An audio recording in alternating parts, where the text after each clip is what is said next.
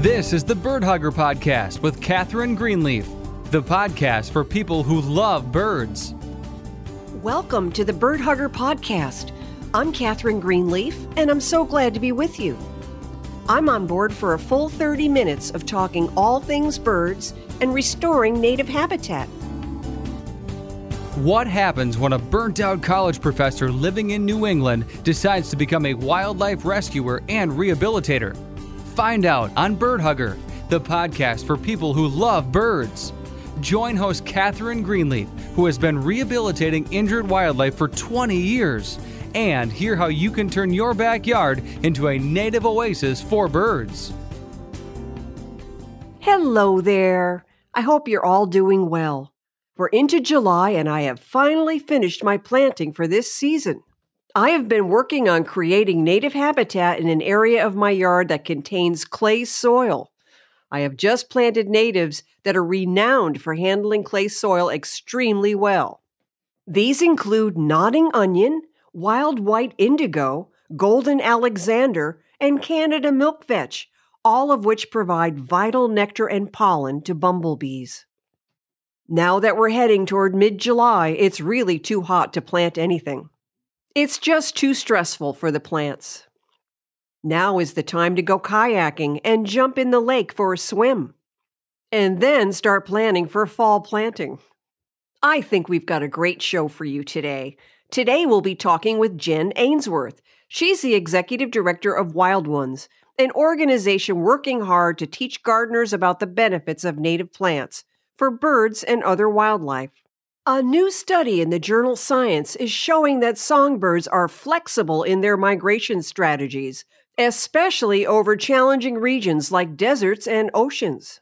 European scientists studied the behavior of the great reed warbler, a songbird that migrates 4,500 miles across ocean and the Sahara Desert twice a year.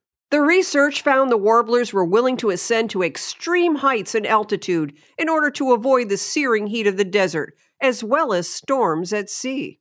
The study showed birds migrating at heights of over 3 miles, sometimes tolerating freezing temperatures and scarcer oxygen.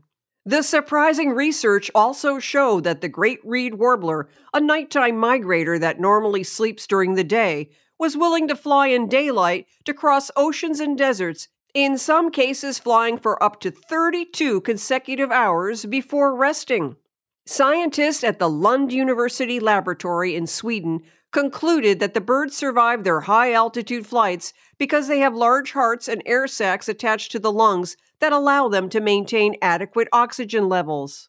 In addition, the exertion of flight keeps the birds warm despite the drastic drop in temperature. The researchers say all of the findings point to the possibility that birds may be better able to adjust to climate change than previously believed.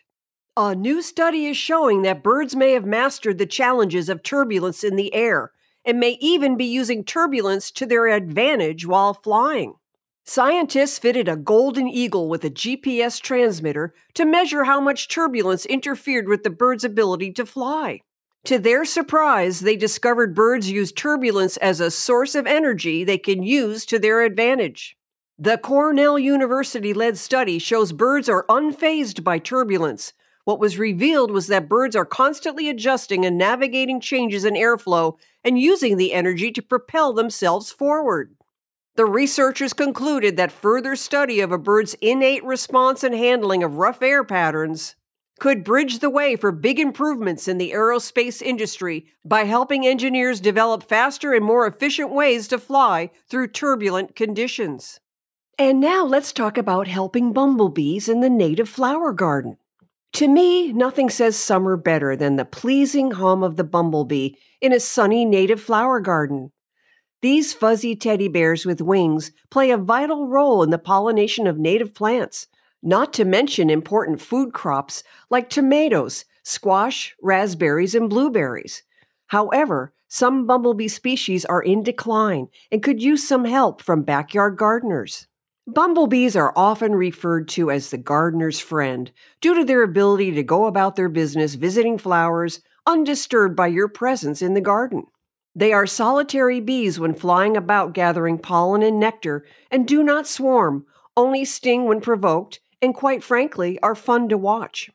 Bumblebees are extremely social with each other and prefer to live in colonies in cavities under the ground. In very early spring, a queen emerges from her winter lair under the ground, sometimes when there is still snow present, and searches for an adequate space to build her colony. She may choose an abandoned animal burrow or an opening at the base of a stone wall. She lays her first round of eggs and feeds the larvae nectar and pollen. She will produce a colony of several hundred bumblebees over the course of the summer. This is where you can help by planting early flowering native plants and trees.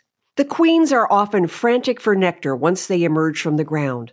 A lack of early flowering plants can result in starvation of the queens and failed colonies on your property. Bumblebees draw sustenance from the blossoms of willow, maple, crabapple, American hazelnut, and northern black cherry trees. They are also attracted to clover, pussy willow, columbine, blue flag iris, bleeding heart, dandelion, mayflower, Jacob's ladder, pulmonaria, and geranium. As spring turns into summer, bumblebees also benefit from roses, viburnum, spicebush, spirea, bee balm, anise hyssop, toadflax, lobelia, penstemon, and milkweed. You can also plant annuals to help the bumblebees. These include zinnia, sunflower, cosmos, and morning glory. Herbs like rosemary, oregano, catmint, lavender, and borage are also extremely beneficial. Late summer and fall plants that help bumblebees include goldenrod, aster, Joe Pyeweed, and boneset. Planting large clusters of these species rather than individual plants will make it easier for the bumblebee to find them. As always, please be sure your plants come from a nursery that does not use deadly pesticides like neonicotinoids and avoid cultivars. You can help protect bumblebees by limiting or restricting your activity in the garden until queens emerge from their underground dens in the spring. This usually occurs after 5 to 7 days of a consistent soil temperature of 50 degrees. The soil's temperature can be taken by using a digital meat thermometer. Once this temperature is attained, it is safe to dig in the garden without harming the bees. Bumblebees are also sensitive to loud noise. Gasoline-powered lawnmowers and leaf blowers will drive them away from your property. Also, try to avoid the use of weed cloth or heavy mulch so bumblebees are not trapped underground. Bumblebees are buzz pollinators. This is a specialized form of pollination that is essential to 300,000 native plant species.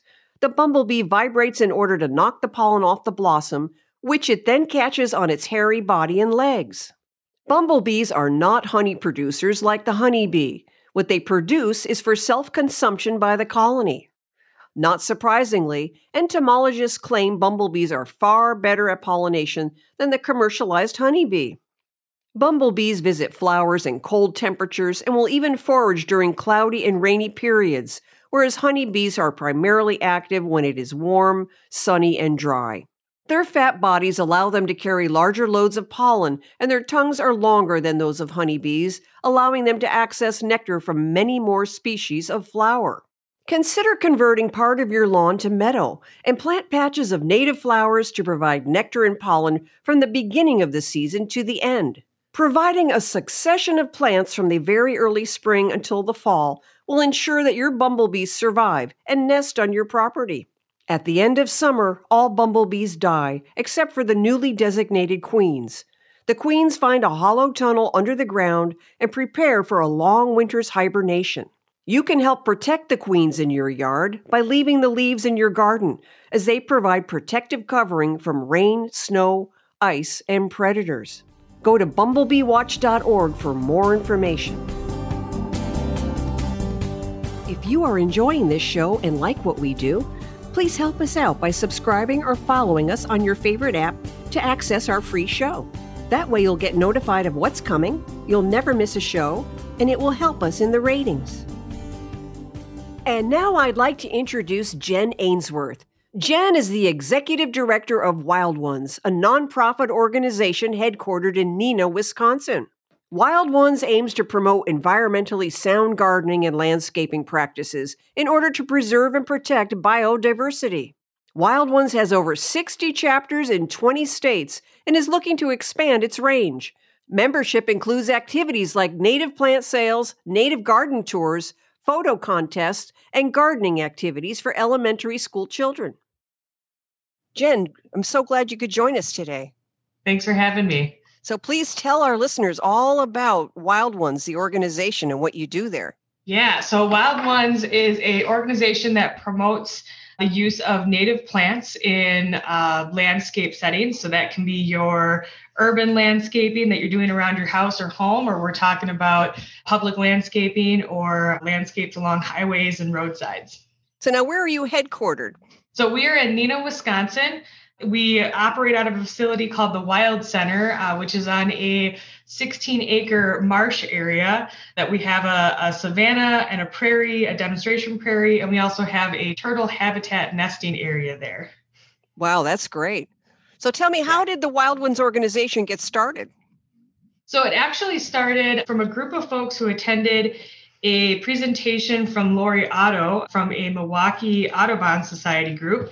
And coming out of that session, they started talking about their passion and desire to promote native plants. And that was the very beginning of Wild Ones. And then in the early 90s, Wild Ones officially became a 501c3 focused on the education of native plantings. Great. And can you tell us some of the mission or some of the goals of the organization? Yeah, so we are a membership-based organization. We have the national office that provides national programming such as Seeds for Education, where we issue or award grants to educators across the country to plant native gardens in their school yards or whatever it might be, and great opportunity for kids to learn about native plants and just gardening practices. We just recently launched a native garden design website that shows homeowners how they can start incorporating native plants in their landscaping at home. So if you haven't checked those out, highly recommend doing so. We're also doing some webinar series where you get to ask the designer some questions, so check that out.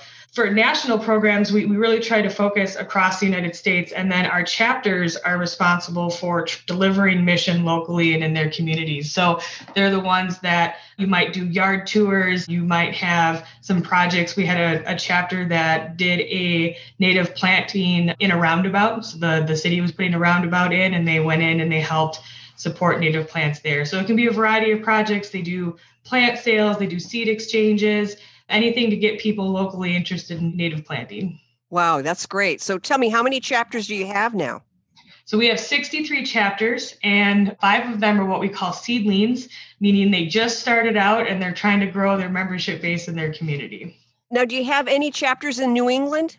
I do not think so. So if you're interested in starting a chapter, you contact the national office. So you can reach out to us at info@wildones.org, and we'll get you some informational content as far as how to start a chapter, how to start recruiting members, what do you need to be chartered, and all that fun stuff. That's great. Now tell me about you. How did you get involved with the organization? Yeah.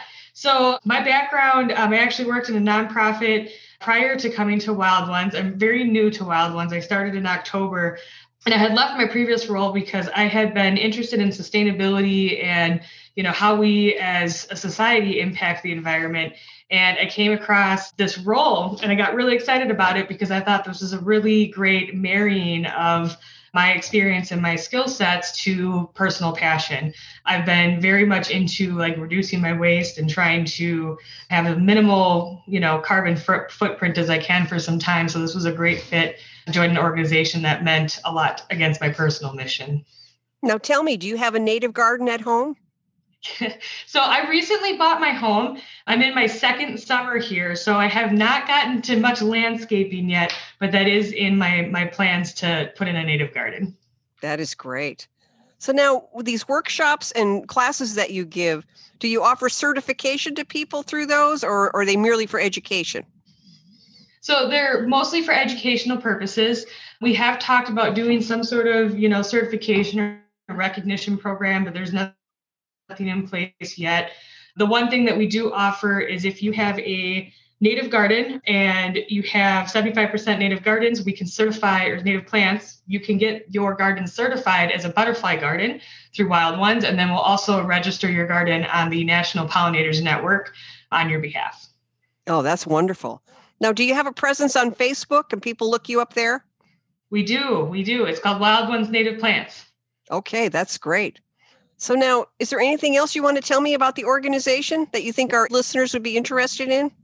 When it comes to native plants, it's really the foundation of a lot of environmental conservation efforts. When we think about the wildlife that surrounds our native areas, native plants are the beginning of that. They create the habitat environment for wildlife to thrive and survive. And additionally, they're also the best kind of plants to help the environment below the ground. So when we think about the quality of the soil and the impact of the soil, it's also enriching that. So if you want to invigorate your yard for the wildlife around you and for your soil, this is a great place to start.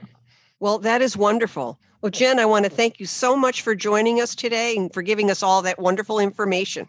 Thank you. Thanks for having me. It was great. I'd like to thank Jen Ainsworth for joining us today. You can find out more about the Wild Ones organization by going to their website at wildones.org. Join Americans everywhere in the 1/3 for the Birds movement. Dedicate the back third of your yard to birds and other wildlife. Make this area a quiet zone with no leaf blowers or lawnmowers. Plant native trees and shrubs so birds have plenty of insects to eat. Create a safe haven for birds to nest and raise their young. You will be rewarded with many hours of bird-watching fun. For more information on 1/3 for the Birds, go to the Bird Hugger page on Facebook. And now for more of my personal story. Every winter, I was simply amazed at the number of injured and exhausted raptors that came pouring into the rehabilitation center. My mentor explained that the Florida Keys are a major part of the migration pathway for birds bound for Cuba, the Caribbean, and South America once the weather turns cold up north. It wasn't unusual to walk into the center and find the enclosures filled with broad-winged hawks, sharp-shinned hawks, red-tailed hawks, and kestrels. Often these were young raptors making their very first migratory journey south. They usually presented with emaciation and dehydration, and often just sheer exhaustion from the long flight. A few weeks of rest with fluids and food and some flight conditioning, and most of them were ready to be released so they could continue their journey south. But sometimes more serious problems were involved. Raptors who stopped to feed along the highly populated areas of Fort Lauderdale to Miami often ended up with internal hemorrhaging after ingesting a rodent that had eaten rat poison. It was during such a winter season that we received an odd rescue call. A woman on the Keys had looked outside in her backyard and seen something splashing in her in-ground swimming pool. She said it looked like a bird. I drove to the address, and sure enough, there was a juvenile broadwing hawk thrashing wildly in the water, trying not to drown. I took the long-handled pool skimmer and fished him out as quickly as I could. I laid him out on a towel on the ground, and he lay there panting and gasping. He could not catch his breath, and that told me he had taken water into his lungs and would need emergency treatment immediately. As soon as I got him to the center, we warmed him up and administered medication to clear the fluid out of his lungs. A bird can only fly when there is adequate muscle along the keel. The keel muscle is what enables the bird to take off and remain airborne. When a bird is starved and then emaciated, the muscle can quickly become depleted, and a raptor can literally drop out of the sky, which is what happened to this poor fellow. A few weeks of rest and food, and this hawk was once again ready to take to the skies for his winter vacation in the tropics. And that's it for today's episode, everybody. Thanks so much for joining us. We really appreciate it. Have a great week and enjoy the birds. Bye for now.